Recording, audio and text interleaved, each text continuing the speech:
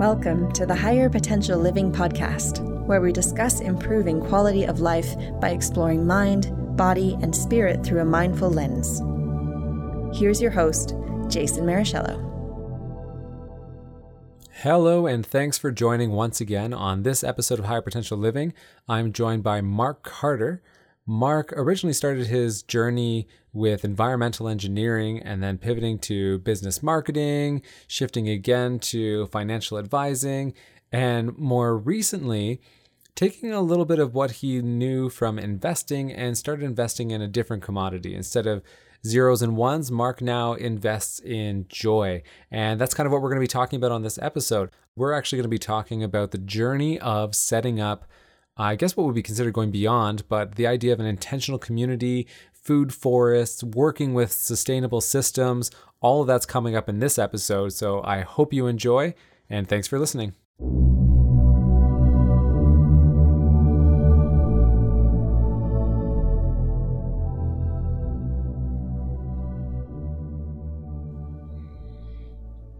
Hello, and thanks for joining, everyone. Today, I'm joined by Mark Carter, and Mark and I, we actually go back a few years from some different ceremonies. We've bumped into each other a few times. I think, Mark, we were probably destined to meet each other.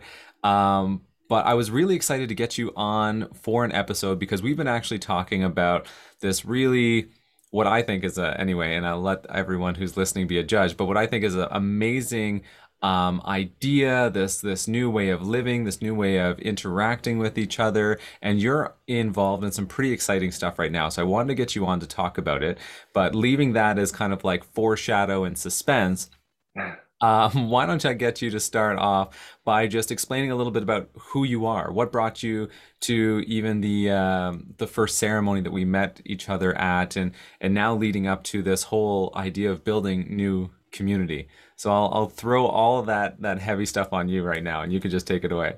Yeah, right on. Yeah, thanks, Jason. I appreciate you bringing me on to this forum. And you're right. I mean, some of the conversations that we've had thus far really fit to the point where it's almost like a brotherhood that's culminated over periods of time to get us to where we are. And when you ask that question about where did all this begin and how did it start? It's pretty incredible when I actually reflect back on life and how certain events and things that you never really focused in on at the time, but how they make such amazing connection points. So this sort of goes back to me or for me all the way back as being like a little kid. When I go back to sort of my first memory of what I was thinking, that was sort of a curious pondering within me, there was this continuous piece that came up around our environment and nature. And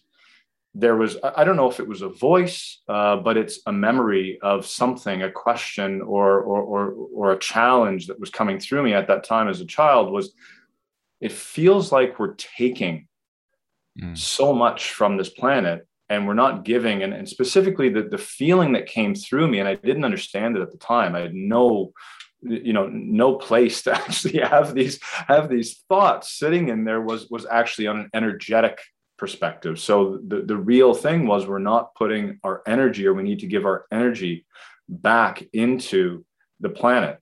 And that was sort of like the longest form memory that I can draw from, that actually spurred my life from there to get into areas where, not everybody would have entered into, So as a child, I remember, having that thought and going through school and, sort of speeding up a bit to say post-secondary education aspects of what was really drawing me at that point. And it was environmental. So anything having to do with the environment and whatnot. And at the time, the only thing that was really available, I remember going to the counselors at school, trying to explain this part of me that was, yearning in me, and there was no real attachment. So it challenged them to say, well, universities, colleges, whatever it is. I said, I don't care necessarily where, it is to a certain degree, but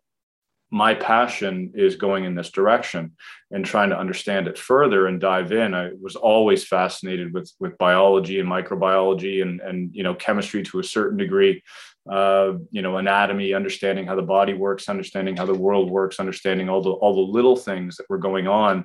Really drew my attention into nature, and so that was sort of the start of whatever it was that foundational energetic layering of that question that sort of underpinned who I am and where I was going was the furthest memory. And so where that brought me was actually London, Ontario. The only course that was closest to where I was at the time, which was north of Toronto, was at Fanshawe College, environmental engineering. So I ended up in environmental engineering, and the education part of it was great. The practical applications were nowhere near what was really stemming in me. Working for, I was developing this understanding within myself that there's an entrepreneurial spirit around this. And what it was that was really coming through me wasn't being answered by being, an air samplist or water samplist or, an environmental engineer working for a big company, just making sure to justify what their water levels were, bacteria levels, all that sort of thing. It felt very dulling at a certain point of that education cycle. And it really created a shift in me. So, from the education of environmental engineering, I pivoted into business. And pivoting into business understanding, saying, okay, I have the underpinning layer of that curiosity around what is this energy, what does it mean, and then knowing somewhere that it's not, it's not working for someone in that way of white lab code, but really searching for something that's not quite there yet, or still to be explored. And so that was the the blend and mix of my formal education was business and environmental engineering. And it's kind of funny how life takes you. From there, I ended up more in a financial planning part of my life as a first career, which was certainly down a path that couldn't have been really further in a lot of ways from what I'm doing now, yet it stands as such an important function of why.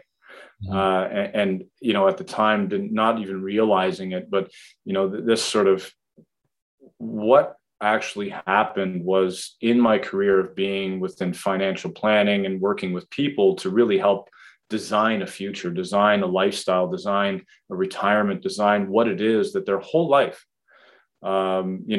conceivably their whole life's effort, their whole life's work was planning for, the good old days, the what is this all for? And at some point I'm going to take all of this that I've nestled away, and then at that point it'll be great. Mm-hmm. Then I'll get what it is that I'm looking for, and then I can design my life. And it triggered a lot of sadness in me that you could not do something a lot more integrated, a lot more beneficial, a lot more fulfilling throughout that time. So that's a little bit of a piece there. Mm-hmm. And then understanding the financial system more and more and more and more and more.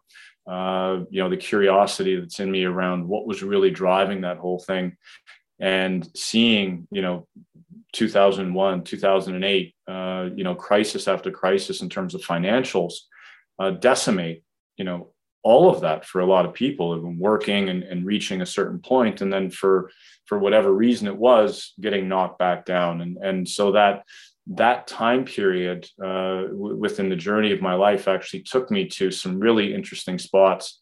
I ended up being out in Nevada with a business group, understanding at the highest levels in the US, really what was behind the curtains of some of large institutions and CEOs and decision making, and what were the real reasons why certain things were occurring, as opposed to what it was that we were being told, or what's on the front page of the newspaper, so to speak, that's being spoken. So going through some of those exercises flushed me back into a part of back when I was a child.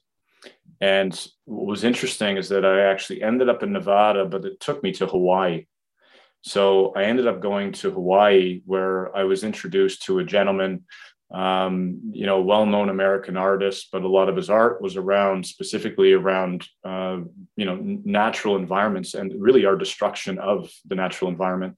And what he created was the first alternative energy incubator that was really founded upon ensuring that you had a harmonious, energy that was based on flow and tidal energy in Hawaii, and actually taking some of the kinetic parts of that, some really art-based forms of wind generation and water generation.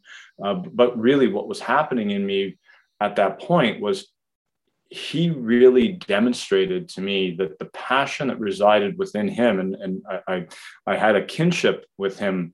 At that point, we ended up going in his helicopter and flying over Hawaii, and for the first time in his life, while we were up there, we saw the migration of blue whales with a little calf coming up to the surface. It was just a magical experience.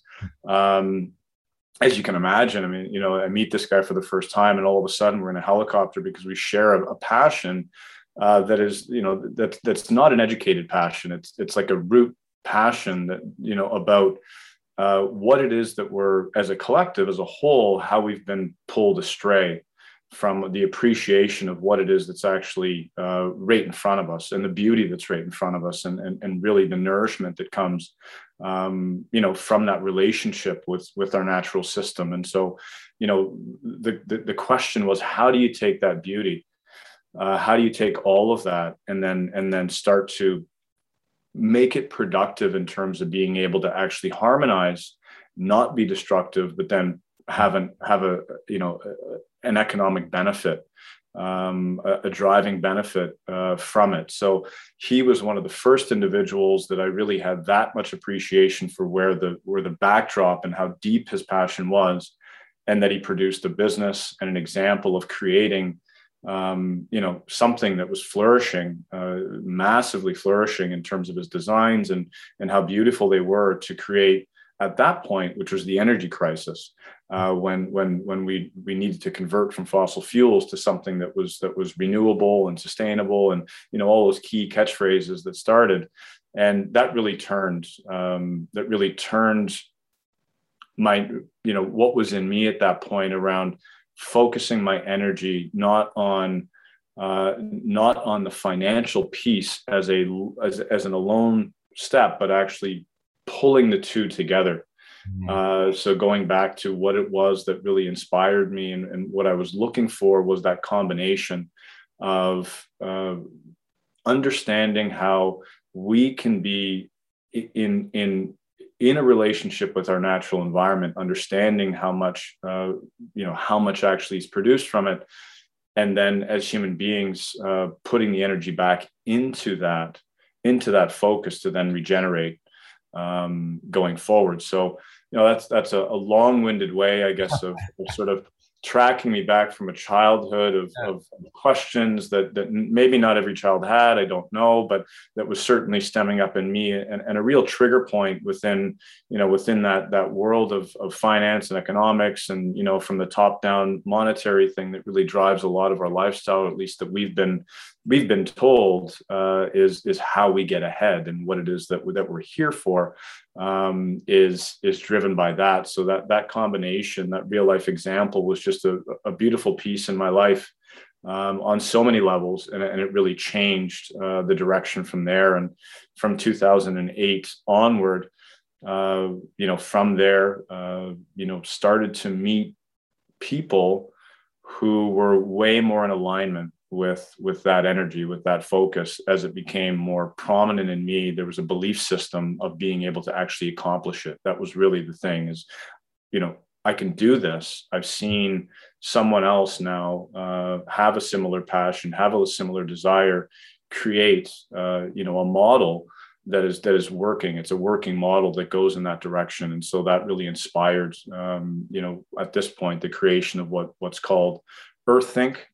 So that was sort of the corporate name, or the name that came, thereafter, was really thinking about, as a race, as a human species, thinking about the earth first, and then being able to actually cycle that back into what it is that it is to be human. And so I'm gonna pause you there because I don't want to give everyone away the Earth think just yet.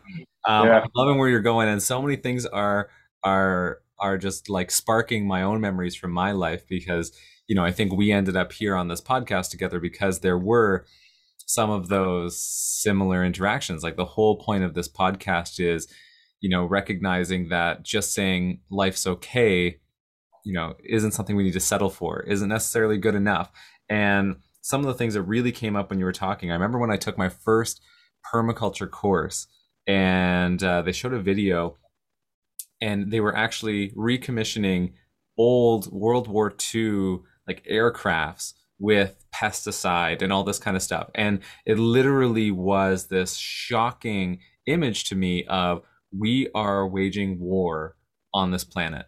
Like, we have definitely shifted away from working with it, and now we are literally taking things that are intended to take lives, and we're recommissioning them to essentially wage war on this planet.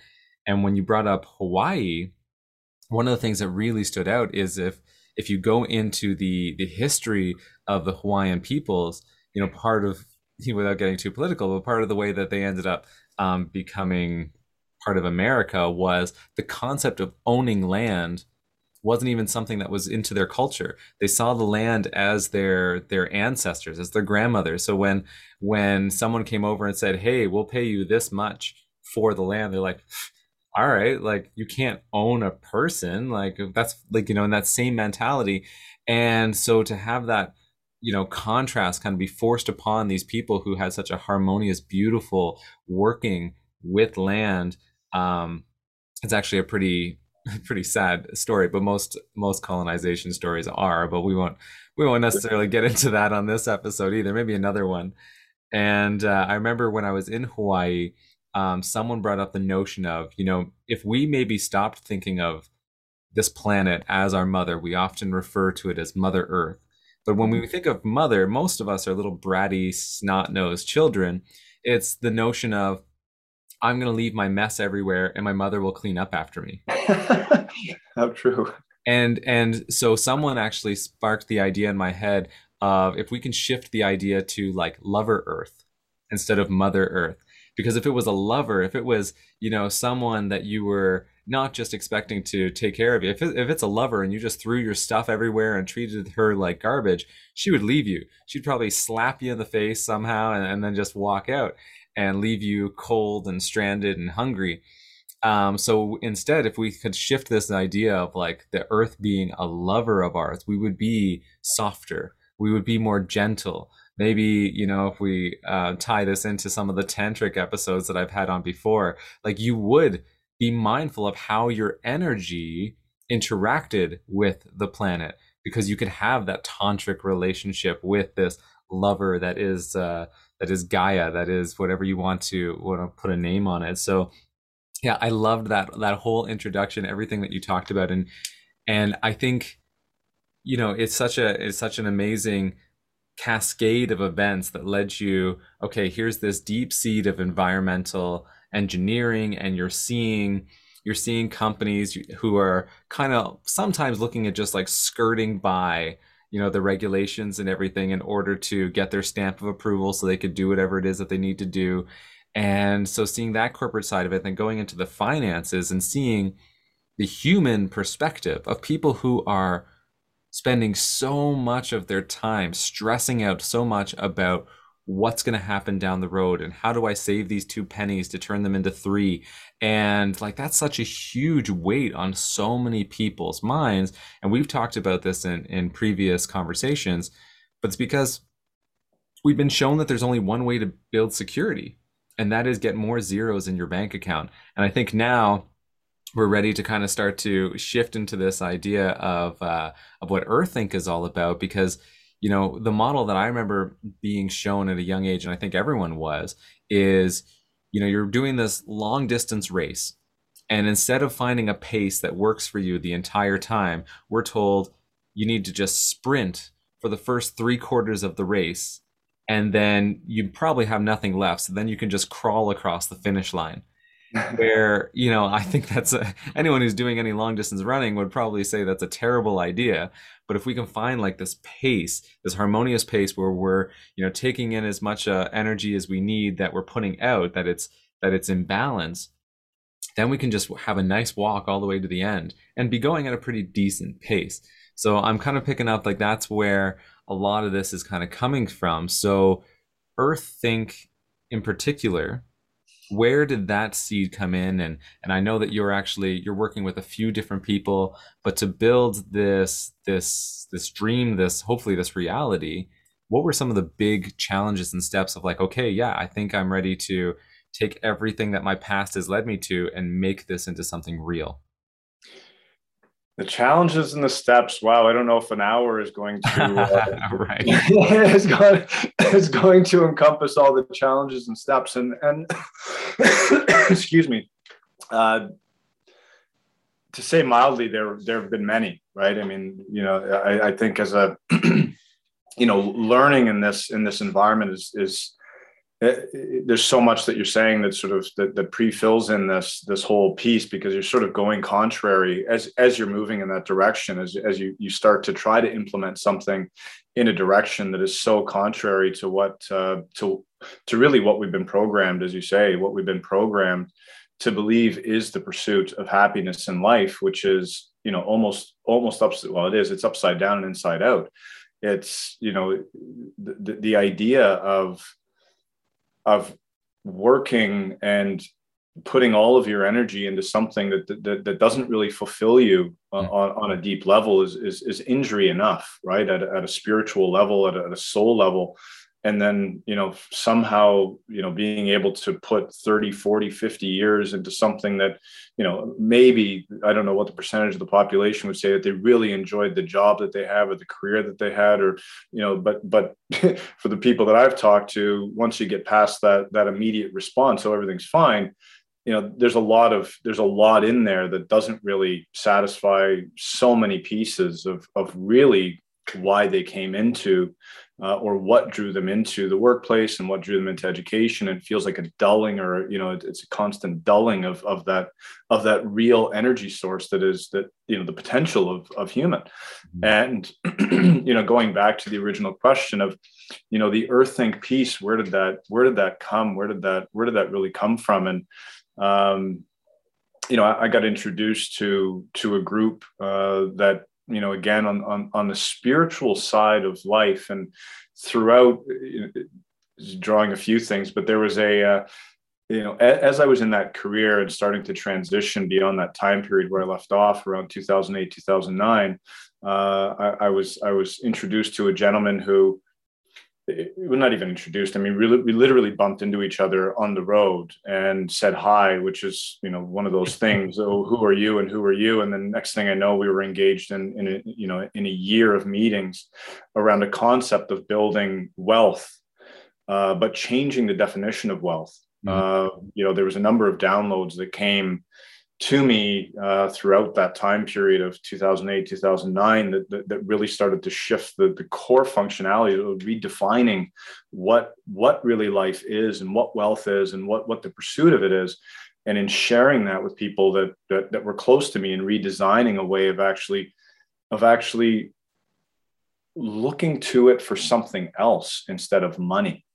Because, at the end of the day, there's a lot of people that I've been close to that, yeah, sure. As you're building these things, you feel like there's short-term happiness in all of it.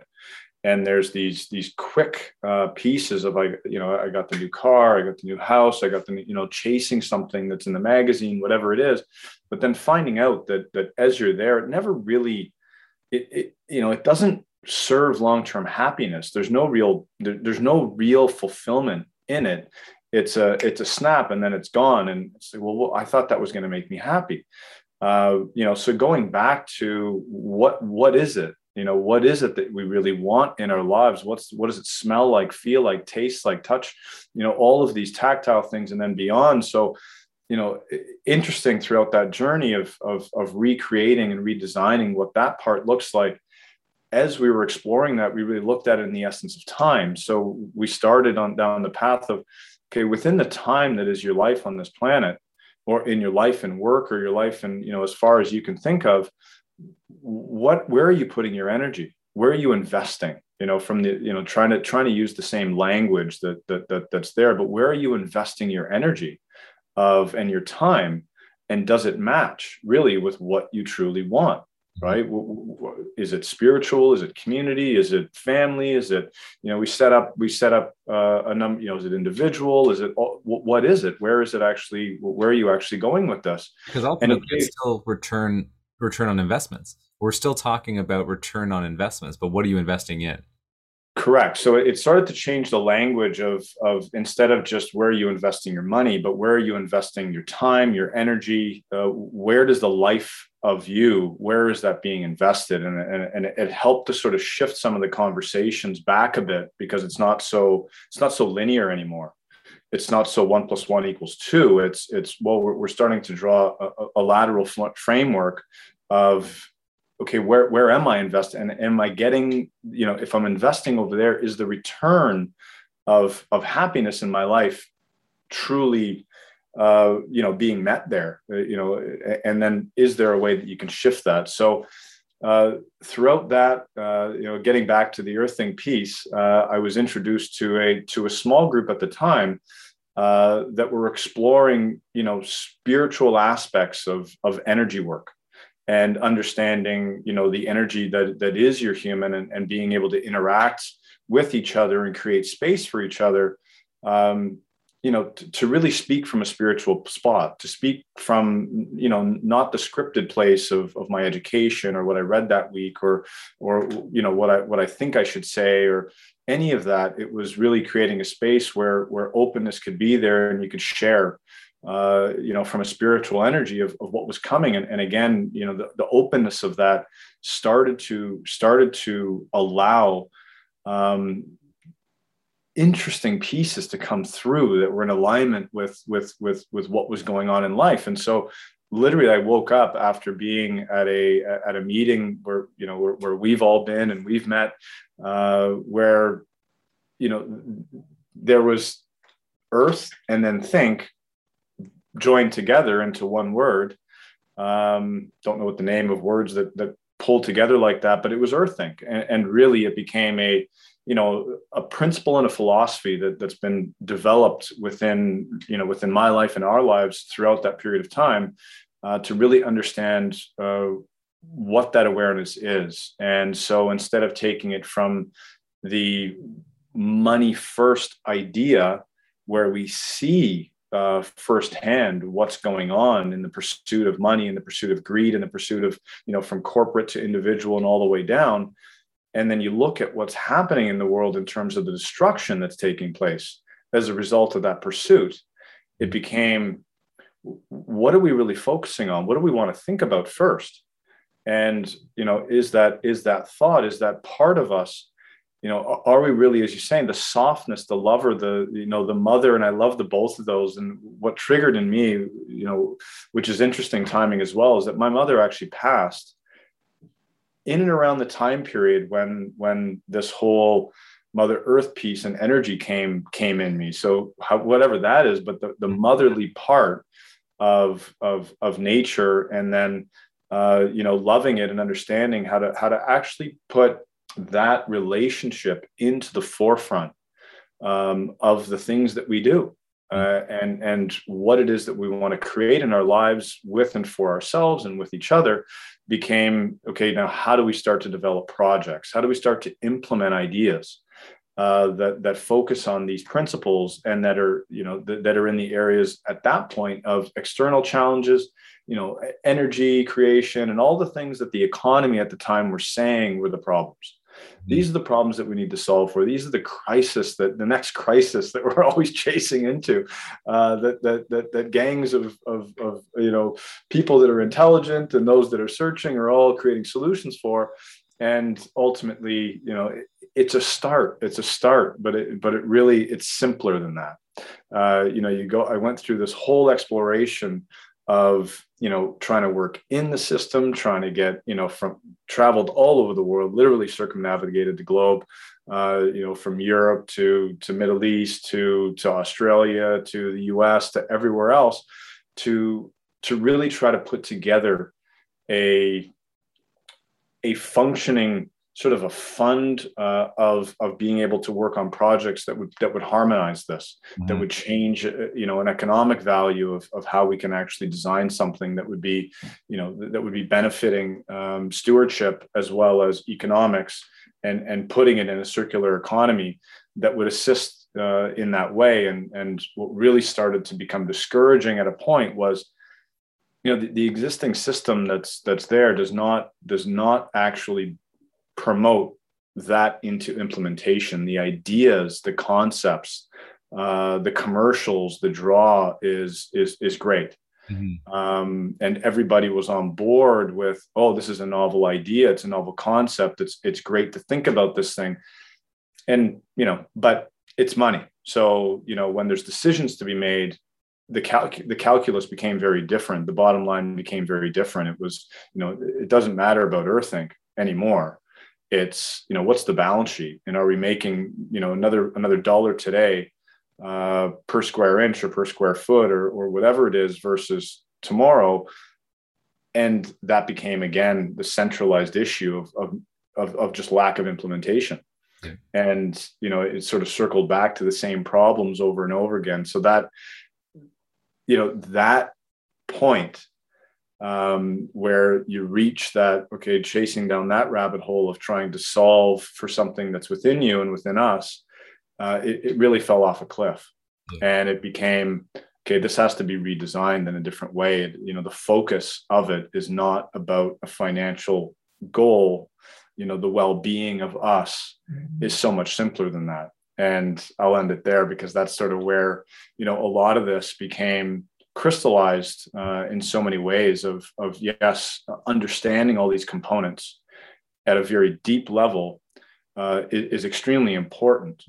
It's extremely important to know the functions and how the system works and how all these pieces interact, to know how not to do it.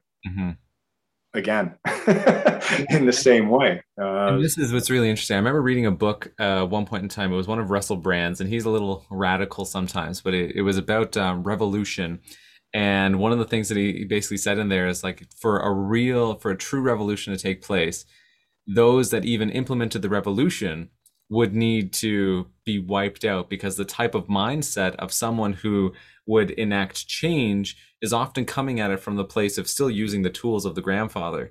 And, we look at what's happening in the world, and yeah, there's, like you said, there's all kinds of crises that are the hot fads, a different type of time, but they've always been there. Like, there's the peak oil that's come up many times. There's the peak phosphorus. We have climate changes coming in so many different ways. And like, there's all these different things.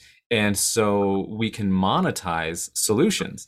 Well, here's the latest in solar and in wind generation and all this kind of stuff. And yet it's still falling within the same consumer-based paradigm of, there's a company there that's trying to make money off of this and all that. And we understand, yes, we do live in a society where right now the best way, with big air quotes here, the best way for us to be able to exchange goods is with this imaginary made-up substance we call money. But what I think we're kind of alluding to, because anyone listening, they still probably don't understand, what is Earththink? We're thinking like, okay, yes, it's this concept, it's this idea, it's this new way of everything.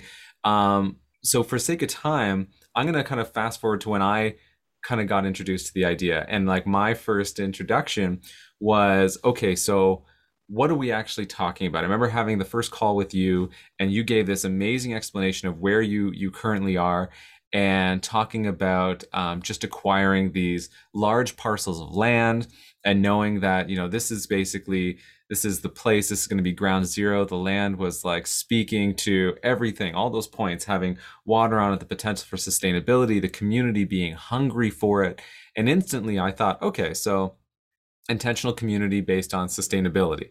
That was like, the first thing that went to my mind, because that's the model I had seen so much. When you're talking about, purchasing like 500 acres plus of land, which you and your conglomerate have done.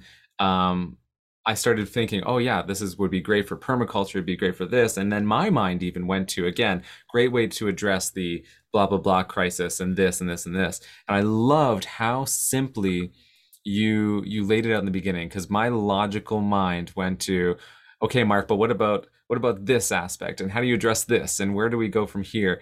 And maybe you'd share the story again, but you talked about the one crisis you were primarily concerned with was that joy crisis.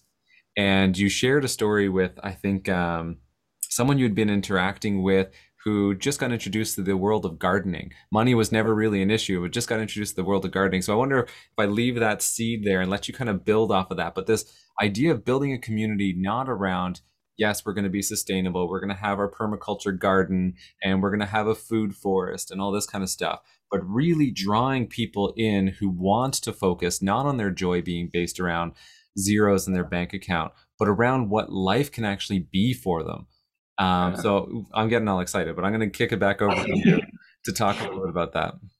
Yeah, thank you, Jason. So yeah, the memory of that, and obviously throughout this exploration, you go through your own internals and externals to be able to say what is it that we're really that's lacking within this, within the entire globe of humanity. I mean, what is all this system doing? And you're absolutely right. Is that the part of this that's at the heart of it is that we are in a joy crisis. Mm-hmm. And that joy crisis is not solved with more of the same things that created the joy crisis in the first place.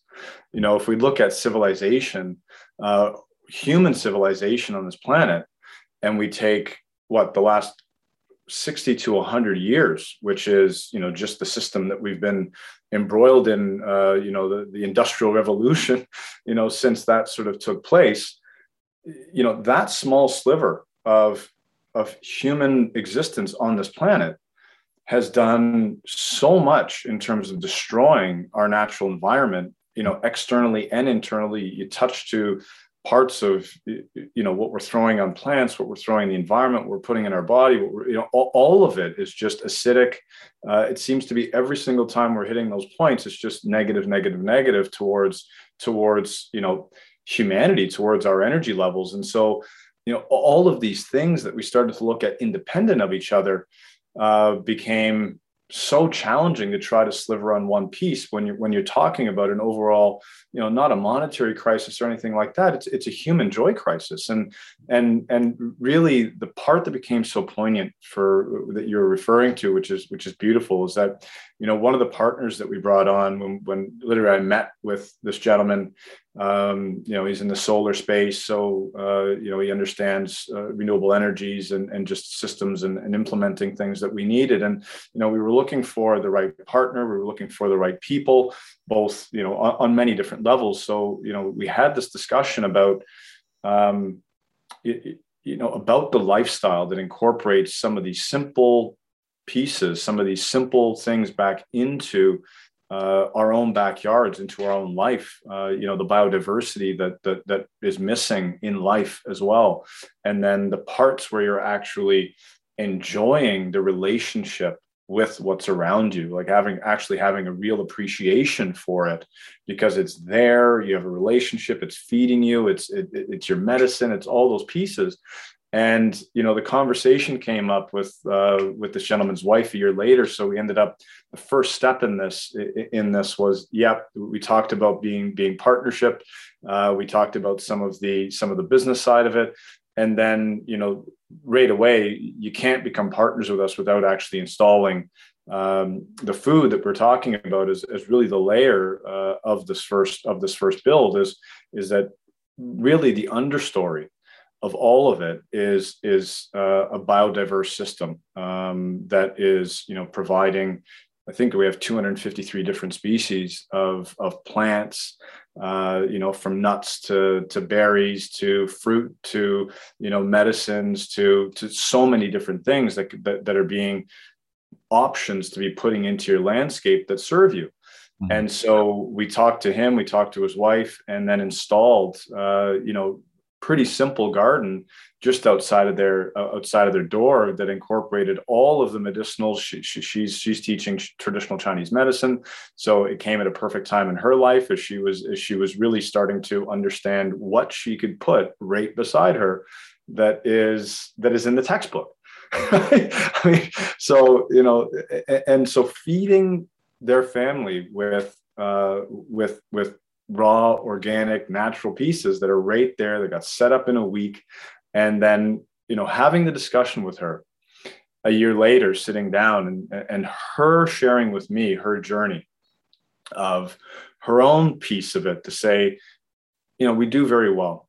We've continued to look at, we wanted new cars, we wanted new houses, we got the bank account. We always had these goals of achieving these numbers.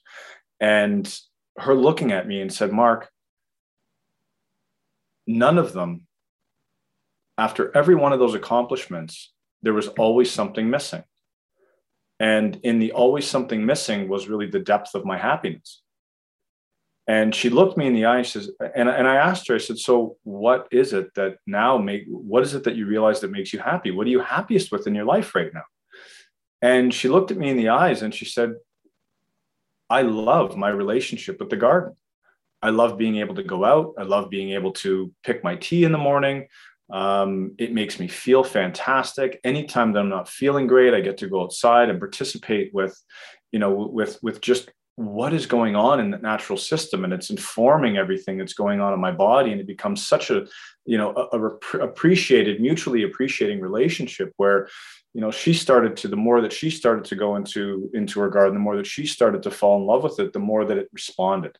Mm-hmm. And the more, butterflies started to show up, and the more birds started to come to it, and the more all of this life started to be generated. And, we got into this whole, she went on and on and on. And it was like, what became so pronounced is that there's nobody that I've ever met in my life that could really exude that kind of happiness, that kind of joy around, I got $100,000 in my bank account, and how many dollars. It's just it's not there, right? It's like, and you can't, and the parts of it that are incredible for her, like just that joy of having that with all the benefit of the money, the planes you can have, and all the different things that you could potentially put into your life that are supposed to give you happiness. Out of all that, the simplest thing became the happiest part of her life, in like her 50s, and, leading into what is it that the rest of her life, what kind of a lifestyle really serves, really the joy of her life and what she wants to do going forward, and being able to really feel the energy that is introducing into her life, into her children, into everything, conversations around the dinner table, being able to prepare meals together. It changed the whole way that they actually work together, what they're eating together.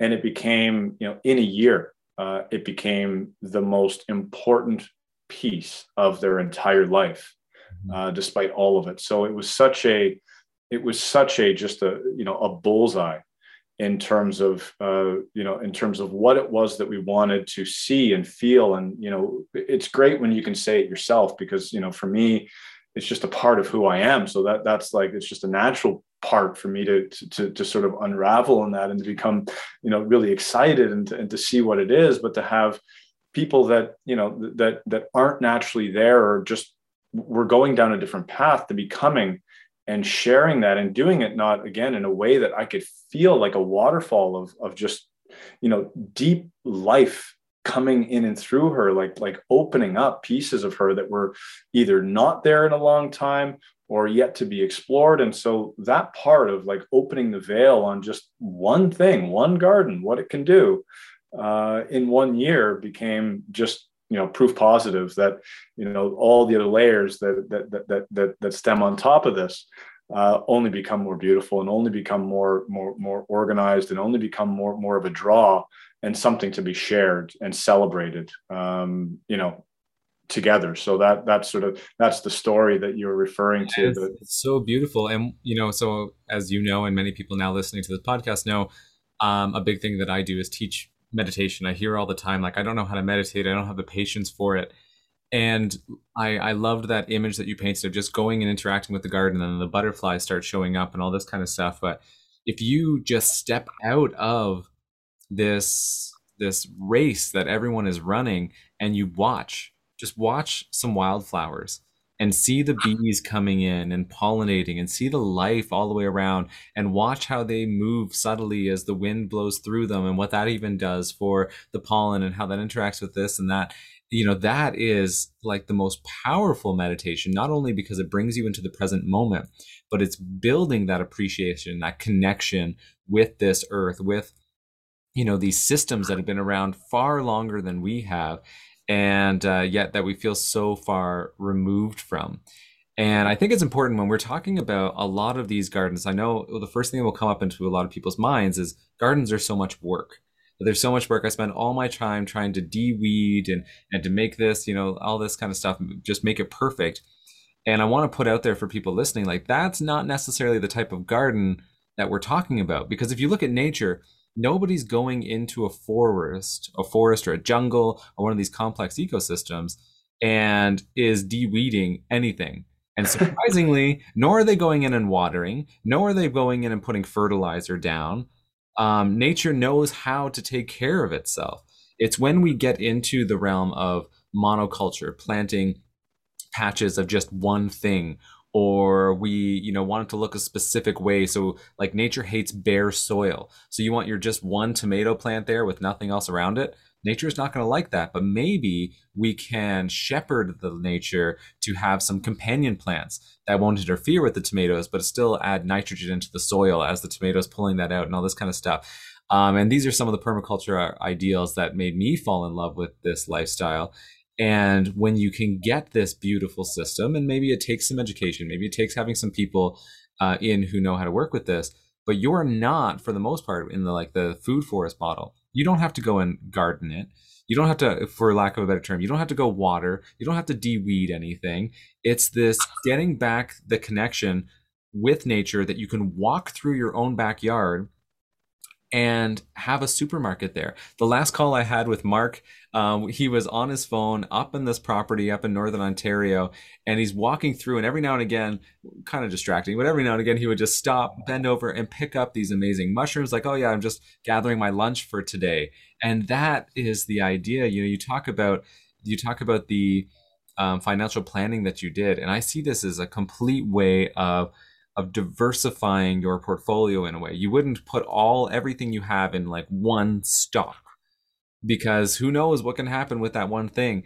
And yet we're still doing that on a financial level, where it's impressive if people really could try it. Like at one point, so my wife and I, we live off grid, and we have a very large garden. And because we're vegan in particular, a large chunk of our financial burden was our grocery bill. And especially, like, we've had a great growing season. It's gone down immensely. Like, we are eating so much of our own food, and it actually saves us a lot of money. And that's something that's not going to contribute necessarily to, like, it will to the bank account and how many zeros are going out. But I think as I'm looking at the time going by, one of the big takeaways that I got from this conversation is, what is success? If we look at it in terms of the past 60,000 years of where Homo sapiens have come, yeah, we are in parts of the world that we were never before. We've expanded. There is so many of us doing so many different things, and now we're building up, and we're in high rises and all of this. And if you measure success of a population strictly by how many people are in it, so just by the population itself, then chickens are far more successful as a species than human beings are. Being in their little battery cells, doing what they're doing, they're far more successful than humans if we're only focused on how many of us there are and and not focusing whatsoever on the quality of life. And I fear that that is where we've been. And I think the idea is coming back to, again, that quality of life, getting that connection, waking up, being able to have a cup of coffee or tea, stepping out into your garden, taking a breath and realizing, I've made it. Not where am I running to today? What's my race? What do I have to try to accomplish? But here I am. And, I'm getting shivers just like thinking of those moments. So with the time that we have left, which I want to put out there for everyone who's listening, we're still in early stages of these conversations with Mark. These things don't just build overnight. So I'm definitely planning on having you back, Mark, and hopefully you'll accept the offer when the time comes. But right now, you have a beautiful piece of land. You've gathered already a beautiful group of people. And from what I'm gathering, the first stage is get to know the land, work with the land. I think you're planning on building your first model home on the property to get an experience of how it's going to work with everything, all the systems in place, because all the things we haven't talked about yet today is how all the materials that you're going to be gathering for the builds on these properties need to be locally sourced. So all the connections, all the hours you've already spent making those connections with industry, with council, with local businesses, like this is a vast, I don't want to underplay how much work has already been there, that you're actually out of just the dream stage and there's more to dream into, and it's evolving, but you've already got so much work down on the ground. So with a little bit of time, maybe just a little bit of an idea of where you are in this project right now, and what's the next thing that's making you excited? What's the next big thing for you in this journey? Yeah, thanks. I know that so far in this call, it's been very high level. Some would say esoteric, and a lot of dream space in that. So yeah, the transition on okay, that sounds all beautiful and good, but where's the implementation? And this is one of those parts of there's a lack of implementation that's really going on. So I know that anybody on this call, including all of us, have looked at our lives and said, okay, so what can I do? I recognize that there's an issue. I recognize I'm on the wheel, and my bills, my overhead, all these things aren't going away. So there's this trap almost within our economy, within our current economy, that I'm either going to continue what I'm doing, but I don't have an off ramp. I don't know how to go from where I am to something that's fulfilling and can actually provide me with a life that I can live. So, some of that comes in, as you're saying. I mean, let's look at where we are. What are we putting our money into? And how do I reduce my overhead? How do I reduce my costs? How do I reduce my lifestyle? How do I, reduce that consumption life and start to put infrastructure around me that actually builds the thing, the nourishment, the things that I actually put my money into. And so for sure, the first layer of this, as you indicated, we got actually 2 parcels of land. So we have 2 separate pieces. We have 2 developments that are underway. And really the core of this is to develop an affordable home model, so affordable lifestyle, that every lot will have the infrastructure of its own garden, its own medicines, its own, garden, its own berries and nuts and fruit trees that can be designed for the individual, whatever they like. And, and it doesn't take, as you say, it's really no management gardens here, that have been tested for many, many, many years on, this is really an edible landscape as opposed to a garden. Mm-hmm. So it's designing the landscape in such a way that whether you want it to grow wild or allow it to grow wild, or you want to be involved in it every day and make it very, very pristine, there's no right or wrong way of doing it. And it's just, what do you enjoy and what do you love? So, we're establishing, 27 lots to start off with the first goal. And every single lot will have its own food independence essentially built into the lot. So every single lot will have that. And then, in terms of energy as well, everything will be solar. So it's all going to be off grid. Everybody will have their own water and septic. So, you have clean water. You have low cost electricity or no cost electricity other than the front end. and then your grocery bills get reduced. So in real time, the overhead and running costs on a lifestyle like this are less than $20,000 a year. And that's something where most people say, hold on a second here. Something like that cost me 50, 60 to get something from a grocery store, to get, my water bills, my electricity bills, all that sort of thing, to get the same thing. So we're starting to obviously reduce the need that you need to bring in to be able to have a more enjoyable life with a healthier environment, with healthier people that are there by actually, by needing less.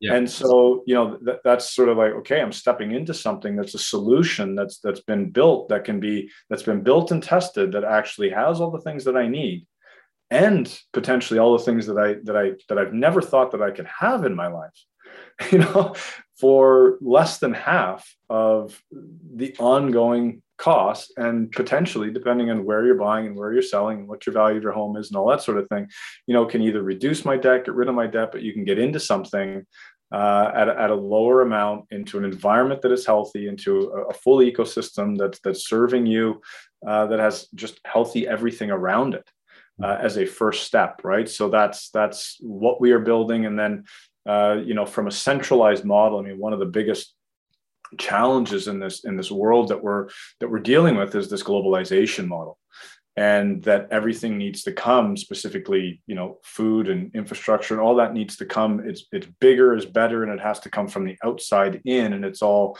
shipped everywhere and logistic everywhere and distributed from all these other places, and it's just not necessary.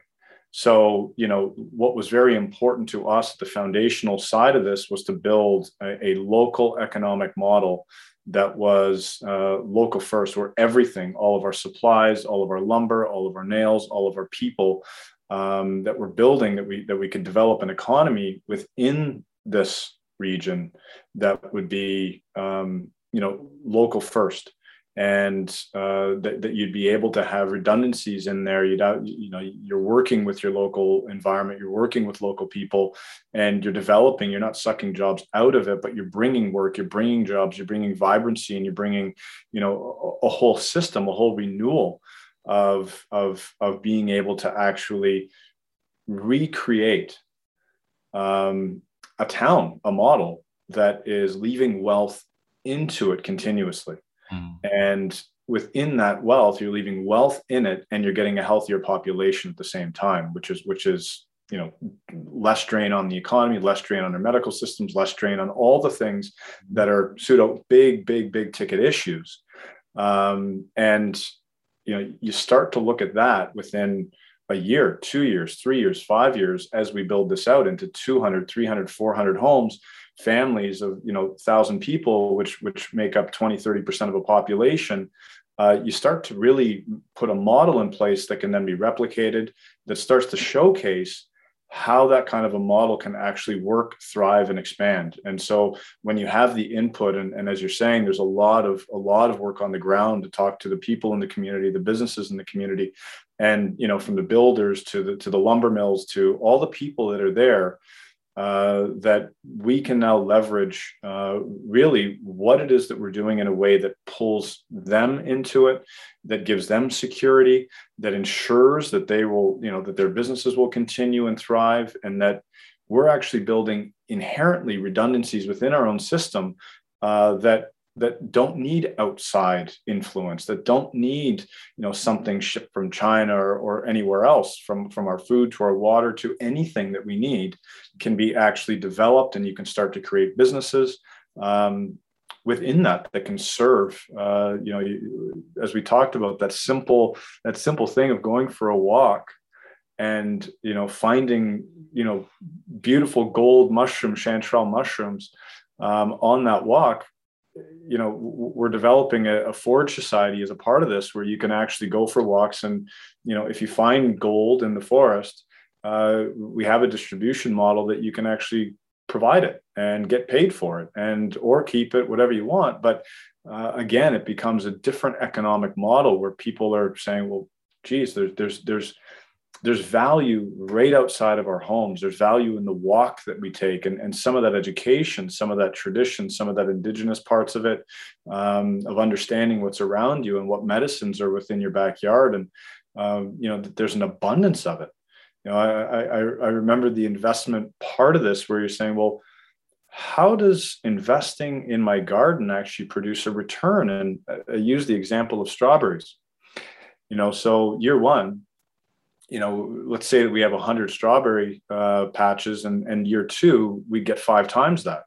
So we have plant matter that can now be 5 times what we had year one, and it will continue to do that. So, the example of a strawberry patch, how many investments do you make that can go 5 to 1 in 1 year?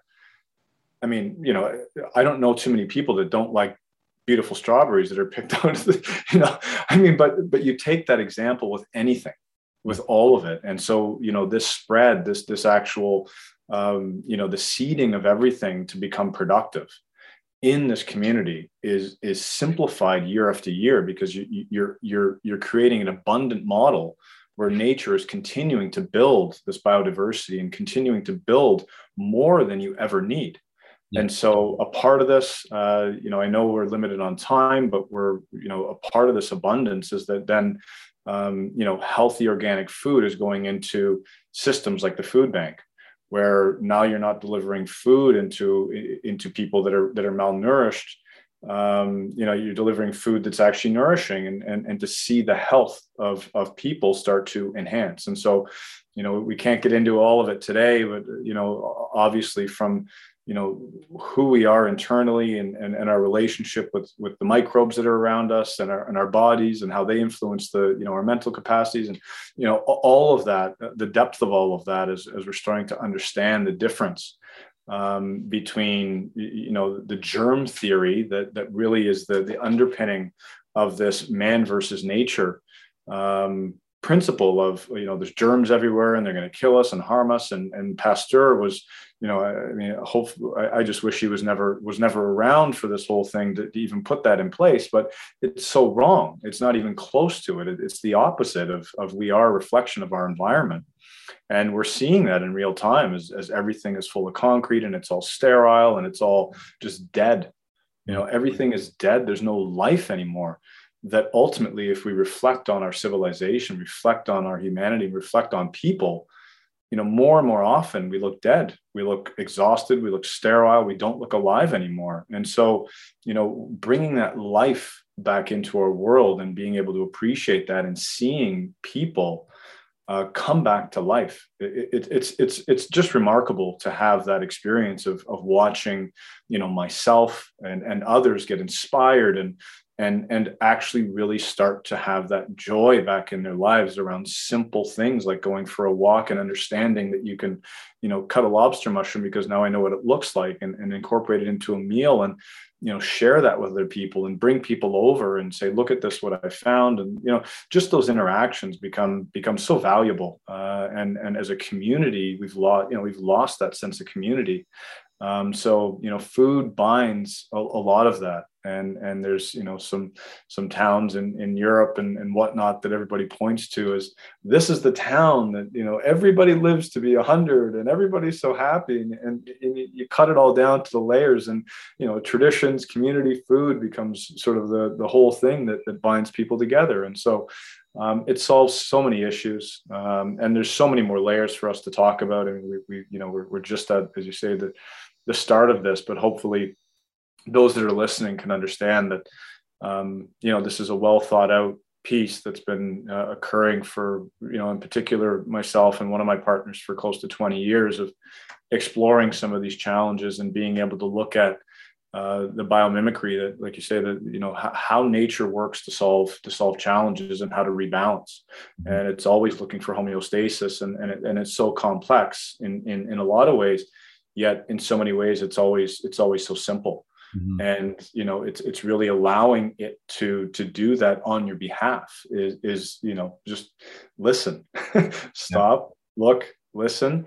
And, and then we start to get it. So really, we're in this phase of implementing hard and fast. We're going to be starting literally next week We're starting to put in our really big community garden. So we're starting with the garden space right now to be able to really give people both on the ground work. So we have people that are potentially residents, including yourself, coming up and taking a look at the land and taking a look at what we're doing and really being able to walk through and look at what we're designing and developing. And that starts really with the community garden, community space in this development, so that we can have a place to share and we can have people there and they can get their fingers dirty and really get an appreciation and an understanding and begin to, and we talk about the joy crisis, and the other one that sort of enters the gateway of that we were talking about earlier is really the imagination crisis. Because, it's hard for us to imagine, we've been almost pseudo-programmed to believe that what we're doing every day is serving, that piece is falling apart, but reimagining a lifestyle or a way of living that takes, the modern things that we all love in today's world, and then being able to combine that with a natural setting that is productive for you is a hard imagination to really build into.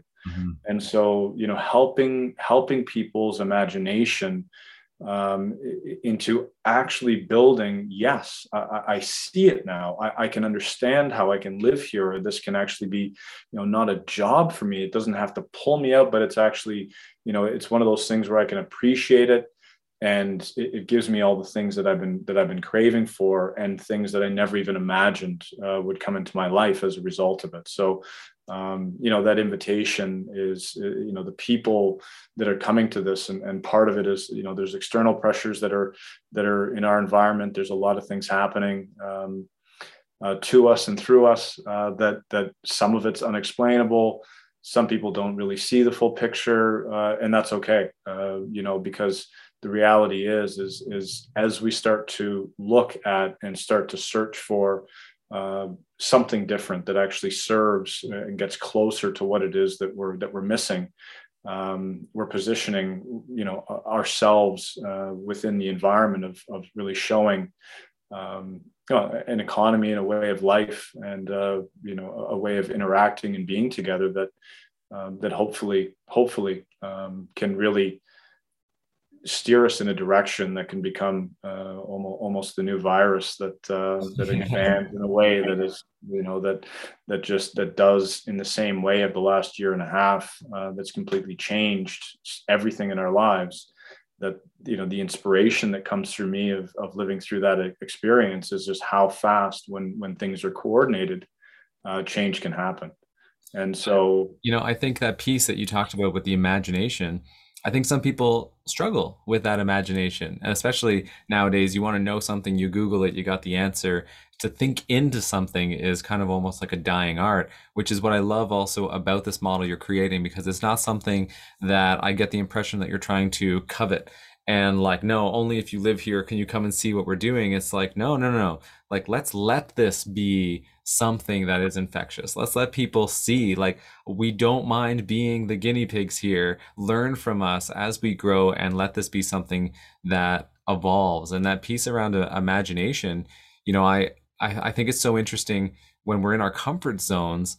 Like, people will say to my wife and I that we live a lucky life. And yes, we're very privileged in many different ways, but something that's important to us is we like to, sleep in a little bit, or we like to have our lunches together and our dinners together. And we want to have time to do long yoga practice and meditation, and time is a valuable thing to us. And they say like, oh man, you're so lucky to be able to have that. Well, I had to create this lifestyle, like you said, with the overheads. Having my garden allows me to meditate in my garden and lower some of my overheads. I lived in a tiny home for 7 years, which, had a composting toilet. So I was taking my own feces and putting it into a compost system. And there were certain things that would be shocking to some people in the beginning to have to live that lifestyle.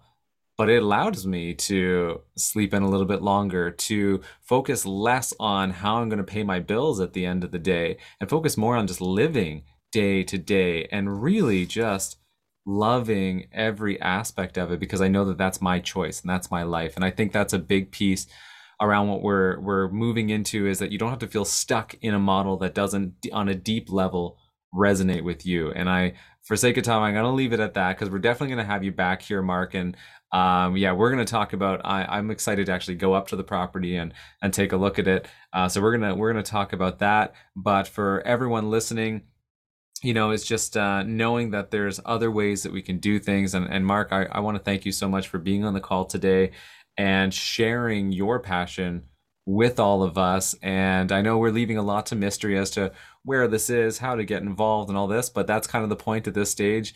Things are early. We don't want to bombard Mark. We don't want to all stampede over to this property. So stay tuned as information comes up, as things open up. I'll definitely be sharing that with everybody. So lots more to come from that. Thank you so much, Mark, for joining me today. Yeah, thanks, Jason. I appreciate it and look forward to coming back again soon. Beautiful. Take care.